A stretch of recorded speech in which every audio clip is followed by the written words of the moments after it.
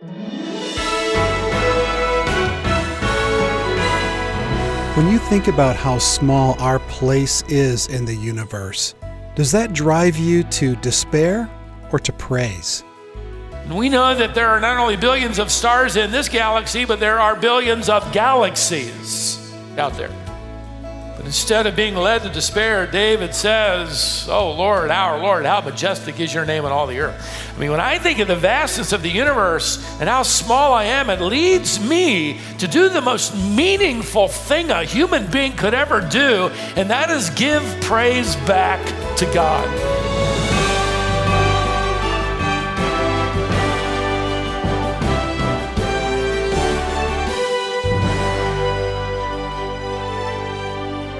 It's true that the universe is massive and our place in it seems small.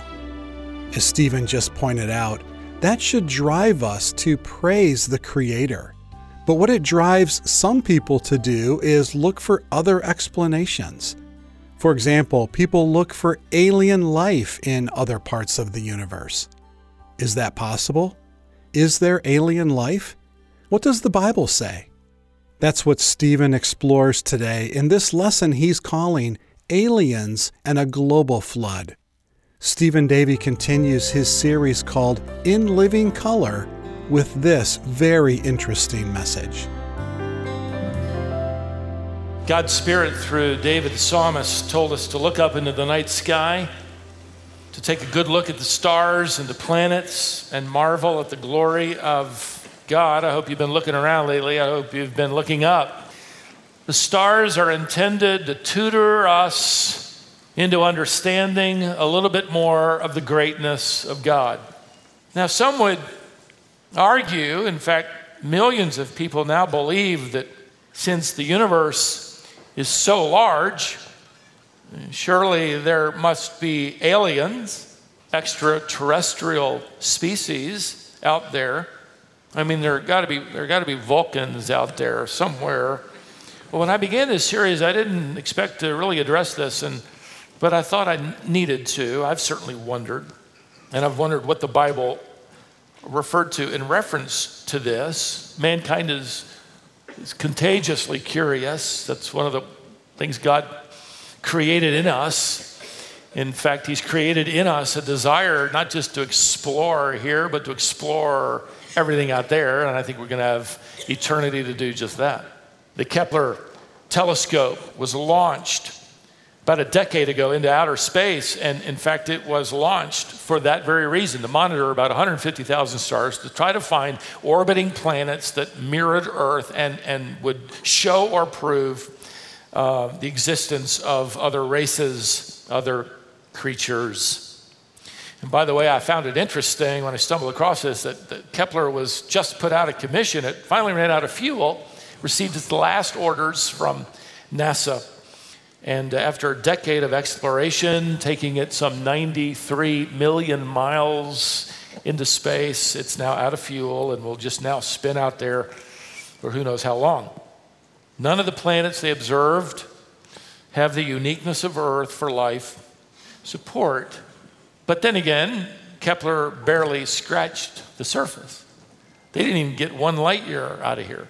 And our universe, or our galaxy, is 100,000 light years across. Are there ETs? Are there extraterrestrials out there somewhere? Happens to be one of the growing convictions of our generation. Who would answer yes? Well, what does the Bible say of anything? What are the implications of the gospel, if anything, to this? And so I found myself just whittling some thoughts into print here, and let me share some of them with you. In fact, I never really ended up getting to the point where I wanted to get this morning, so this is all just sort of introduction. But there are major programs like SETI.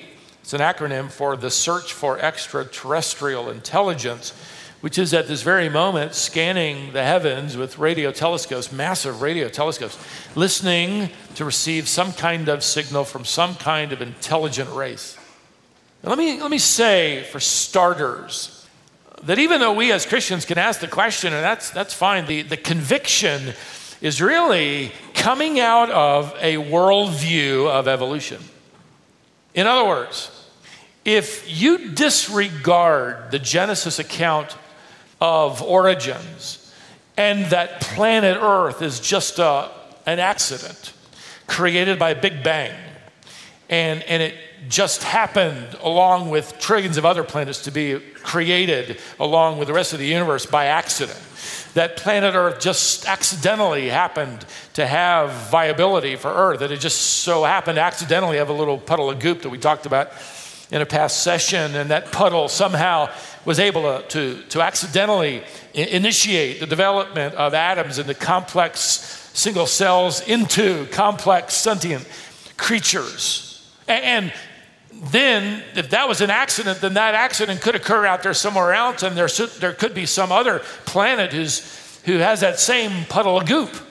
In fact, maybe that puddle of goop started a lot longer in time before ours, earlier in time before ours, and they've really developed.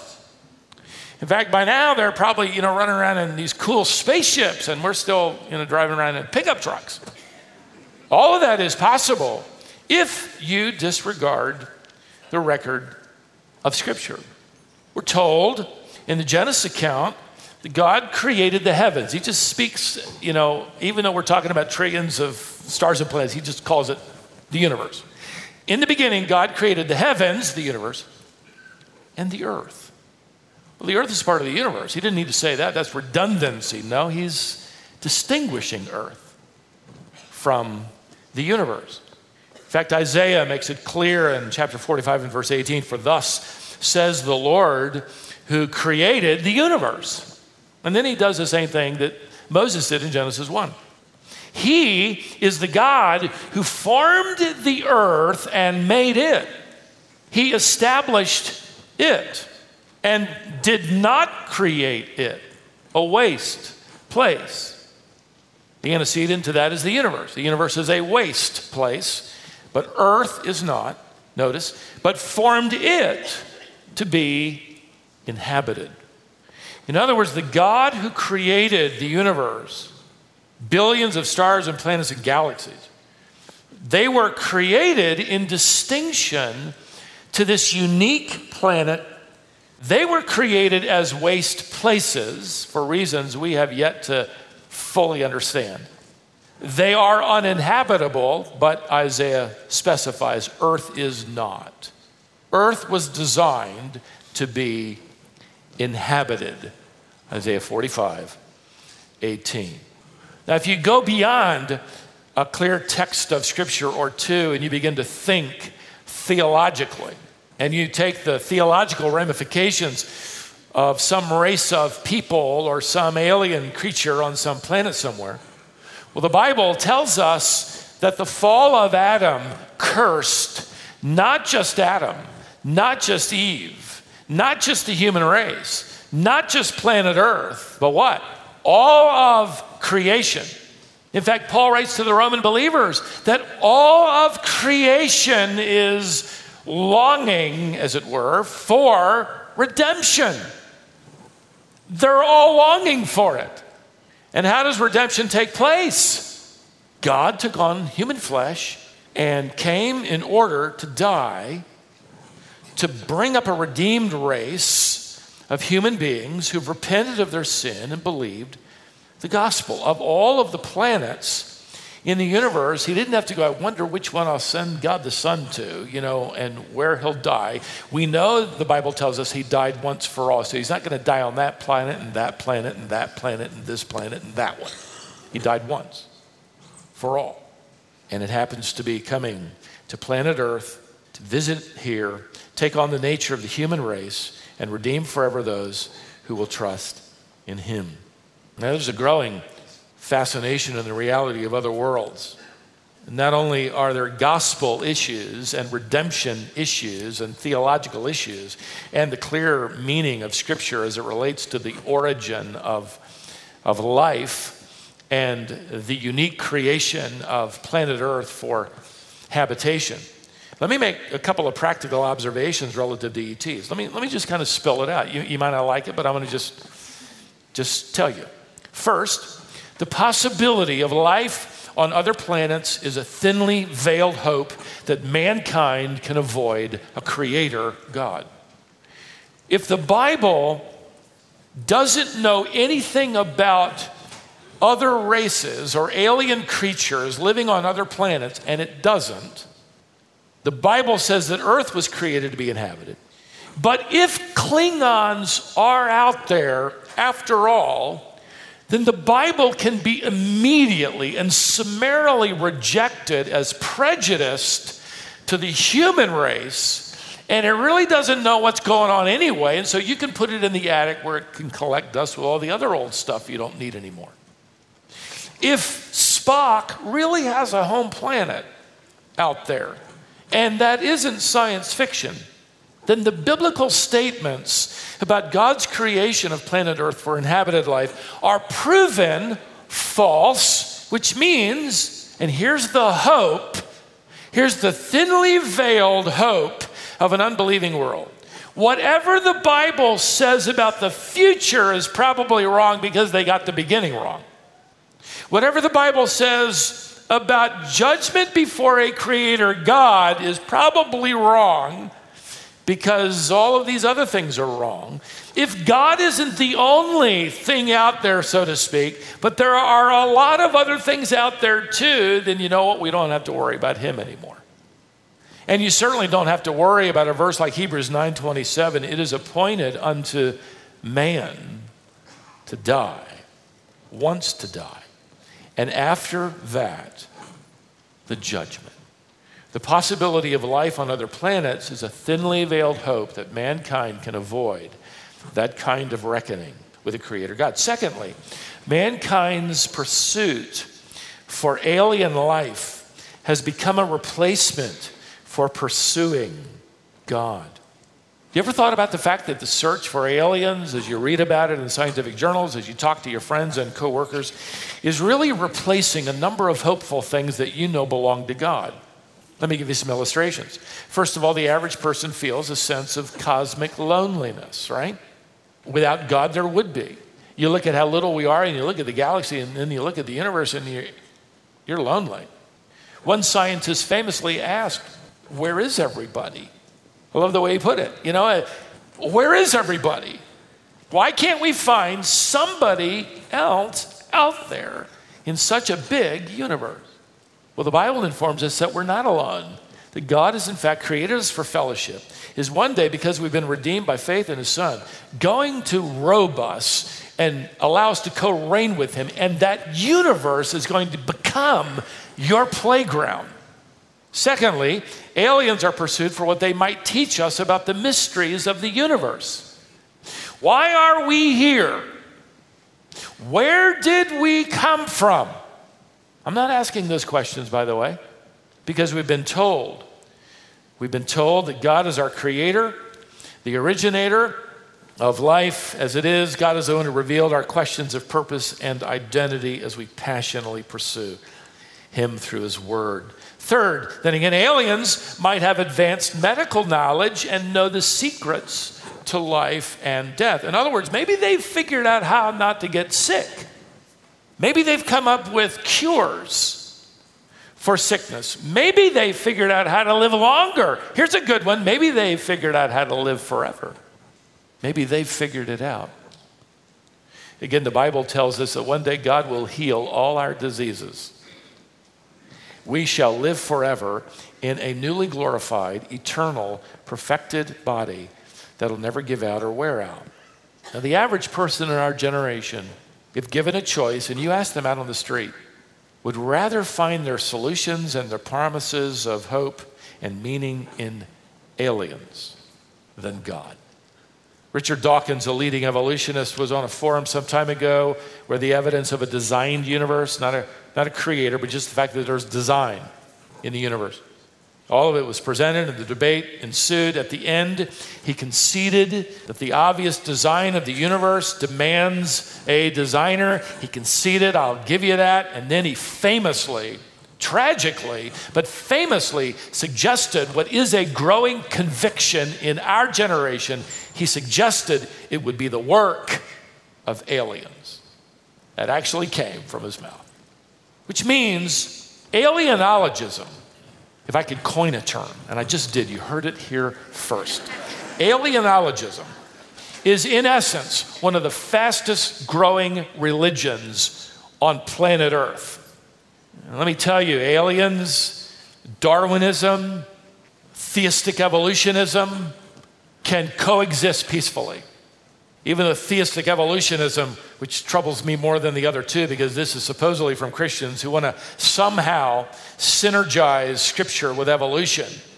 They completely, in the process, obliterate the clear meaning of the words of the text of Scripture. I mean, you can't have it both ways. But still, there are really excellent questions that come out of a study like this. If the earth is as young as biblical genealogies given to us in Scripture and texts of Scripture point to, which would put creation at about 6,000 years ago, then why does the earth look millions upon millions of years old? I mean, just look at the Grand Canyon. It would take millions of years, according to the scientific geological community, for the Colorado River to carve that thing out. Tens of millions of years. In fact, now I've read recent reports that they're thinking that it's going to take longer than they really expected the earth to be around, at least in that form. So they're really not sure. Well, that kind of conclusion is based on what we call uniformitarianism, which is another religion. Evolution and uniformitarianism are distinct in some ways, and we're not going to take the time to talk about it, but they are cousins. They have the same worldview.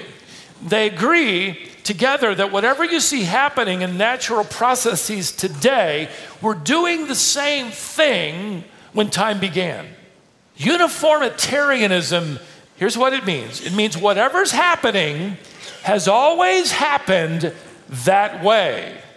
And that's normally true unless something else that doesn't normally happen happened.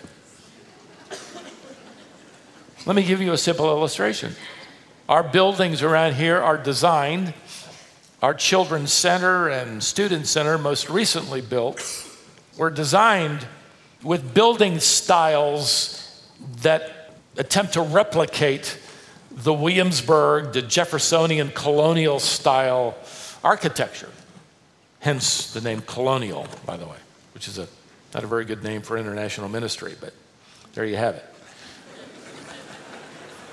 I've done a lot of apologizing in India and Africa when I've spoken there. I don't represent, Great Britain. Our student center and children's centers were the last buildings we built. If you get close enough to the buildings to look at them and study them, just from a distance, they look old. They look older. They look that heritage feel, that Williamsburg feel. They look older than they are. And there's a reason for that. The brick is all uniquely different from each other. Corners are nicked and scarred, the face of them scarred, and the mortar in between the brick is zigzaggy, which again gives the impression of erosion, gives the impression of rain, years, decades, 150 years at least, of rain and freezing and hot sun and cold weather, and defacing it all. Kind of gives it that Williamsburg appearance. However, you can get the same look by putting those bricks in a big tumbler and turning the crank. And those bricks bang against each other and jostle one another. And so you get a 150-year-old look in about 15 minutes. They all look different. And then that brick mason wears a little ring, and when he's finished putting the mortar on, he'll run his hand down that mortar, and it makes that squiggly little line. We call that grapevine mortar. You got to pay a little extra for all this stuff, just so you know. And that also mirrors or replicates the look of age. So you get that old brick look that looks like it's been around for a long time, facing all of the effects of erosion, but that student center was built about 9 years ago. The Bible describes something that happened that doesn't normally happen, that changed the face of the earth. that changed the topography, that created mountain ranges, that created ocean basins, that created massive canyons. Moses records in Genesis 7 what that happened to be. The water of the flood, we call it, Noah's flood, came upon the earth. The fountains of the great deep burst open. The floodgates of the sky were opened. The rain fell upon the earth for 40 days and 40 nights. Imagine around here what happens if it rains without stopping for about 4 days. Imagine 40. And the flood was upon the earth for 40 days. That is, it rained for 40 days. And the water increased and lifted up the ark so that it rose above the earth. The water prevailed, increased greatly upon the earth, and the ark floated on the surface of the water. The water prevailed more and more upon the earth, so that all the high mountains everywhere under the heavens were covered. The water prevailed 15 cubits higher, that is from the tops of mountains. A cubit's 18 inches times 15 gives you about 22 feet above the tallest mountain. All flesh that moved on the earth perished, birds and cattle and beasts and every swarming thing that swarms upon the earth, and all mankind of all that was on the dry land. Thus God blotted out every living thing that was upon the face of the land. Now, the global flood isn't necessarily my main objective here, but let me point out, because there are plenty of individuals in the church as well that struggle with this idea of a universal flood. They just dismissed the idea. In fact, one evangelical pastor I was reading just this past week just dismissed the whole thing, said it's regional. In fact, if you look back at the text, he tells us that all mankind of all that was on the dry land, thus God blotted out every living thing, all flesh that moved on the earth perished. All. Let me give you the literal meaning of the Hebrew word here, translated all. It literally means all. Secondly, if the flood was local, animals could have migrated. They could have migrated to another region. In fact, why have Noah spent 120 years building an ark if it's only going to be in Wake County? People could have migrated too. Even 4 months after the rain stopped, the dove couldn't find dry land. This is after 4 months. It doesn't take 120 days for local floodwaters to drain away into nearby rivers and lakes, but for this dove, he couldn't find any dry land after 4 months. Again, it was more than an entire year. If you read the account, Noah's not in the ark for 40 days and 40 nights. He's in it for over a year. And it takes more than a year before there's enough land exposed to permit Noah's family to leave the ark. Now, all these features, again, indicate something far greater in scope than a flood in Lumberton, North Carolina. But here's where it gets serious, and this is where it troubles me. To so, in such a cavalier manner, say, yeah, it was regional. If the flood didn't affect the entire human race, then Jesus Christ got it wrong. Now, it's one thing for me to preach and make a mistake, and I've done that, I'm sure. In fact, I know I have. Some of you have told me. And I appreciate that because I have 3 services. I have 3 chances to get it right. It's one thing for me to make an error. It's another thing for Jesus to be preaching and for him to get it wrong. And Jesus is talking about the coming kingdom. And he says, the coming of the Son of Man will be just like the days of Noah. The flood came and took them all away. When he comes again, is he just going to affect Lumberton? When he comes again, it affects all of humanity.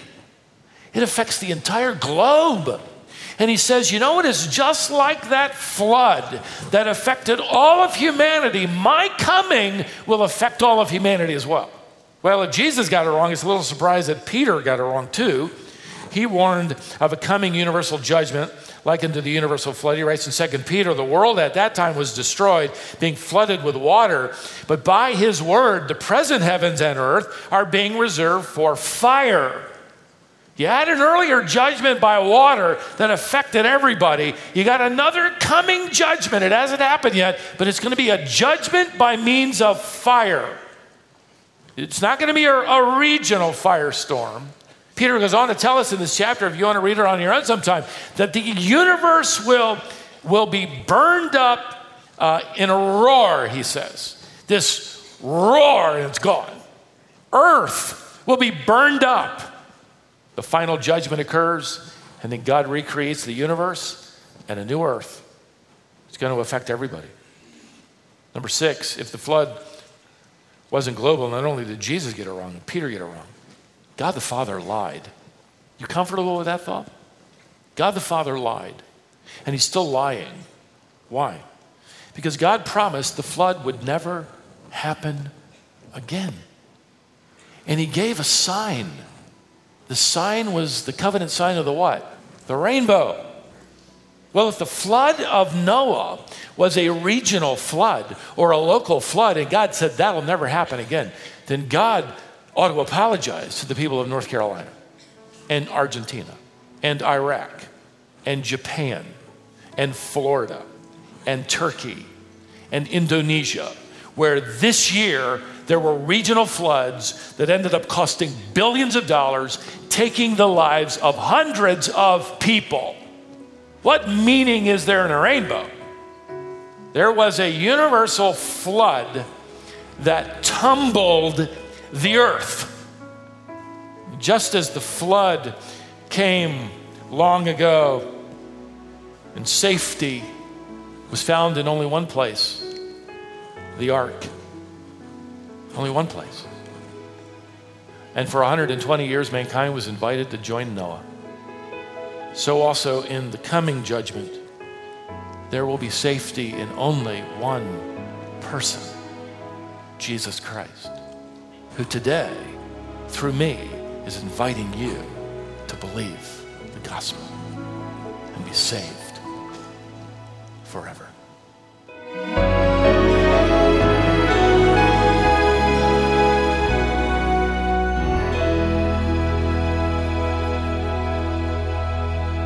My friend, that really is the only wise response.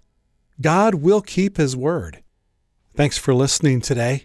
Stephen's lesson here on Wisdom for the Heart is called Aliens and the Global Flood.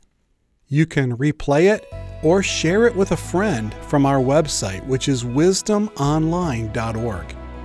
You can also listen again on the Wisdom International app, which you'll find in the iTunes and the Google Play stores. We also have a book version of this series, also called In Living Color. Learn more at wisdomonline.org. Do that today, then join us next time for more Wisdom for the Heart.